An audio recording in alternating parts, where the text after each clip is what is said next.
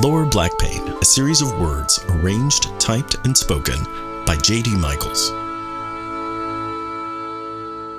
Wizards, fairies, unicorns, and talking animals dominate children's fantasy literature, but the tall tale, our all-American domestic folklore of the Wild West, features strapping human beings like Johnny Appleseed, Pecos Bill, and Paul Bunyan.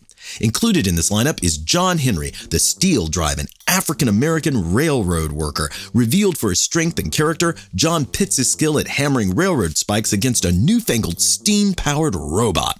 His story is that of human against machine, man versus the industrial age, and he wins and then immediately dies, so it's a bit dark.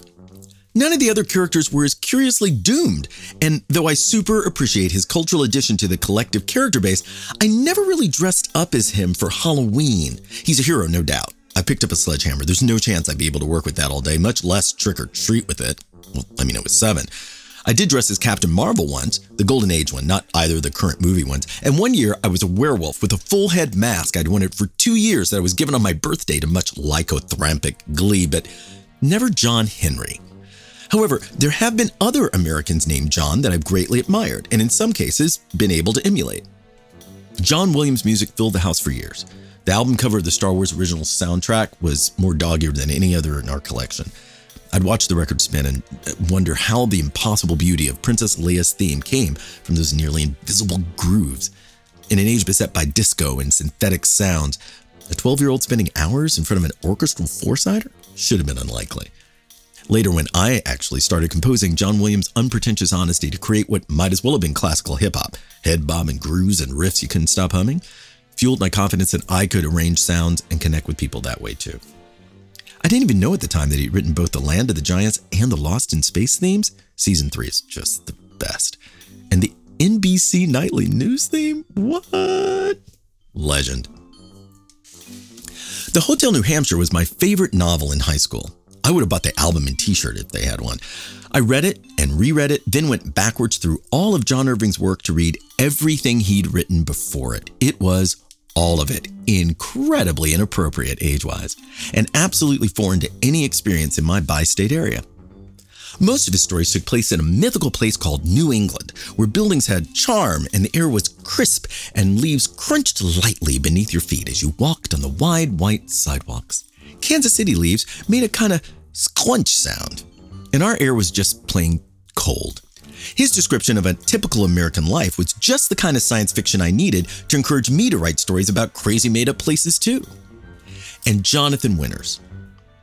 You may have an artist you love, possibly a musical artist, whose work touched your life deeply, melding with time and space to create memories so potent that when you hear these songs again, your whole being floods with emotion. That's how I feel about sticks. Give Jonathan Winters a stick and he went bananas. It was a fishing pole, a rifle, an antenna, both insect and television, an oar, and a swashbuckling sword, all in the space of 60 seconds. His perspective on the world and the comedy that generated from it was my cement foundation, the point where I calibrated my logic barometer to sea level.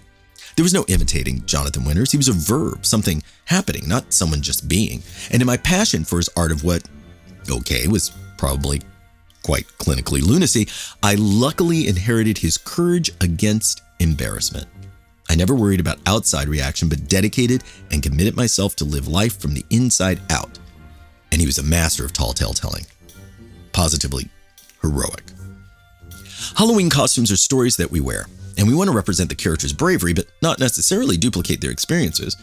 I mean, I would punch Thanos dead in the face if I was Captain America, but I'm not just out looking for trouble. John Henry's story, spanning from slavery to tragedy, was a deeply layered passion play that exceeded my load-bearing weight as a grade school kid. Yet for a while, it was the only story of a black hero, and though I couldn't imagine being him, I loved to hear his tall tale told. I never dressed as Jonathan Winters for Halloween either. Early 60s comic, that would have been, a black suit with a tie? Gotta be careful with that. Add a candy cigarette and suddenly I'm Lenny Bruce. That'd have been fun.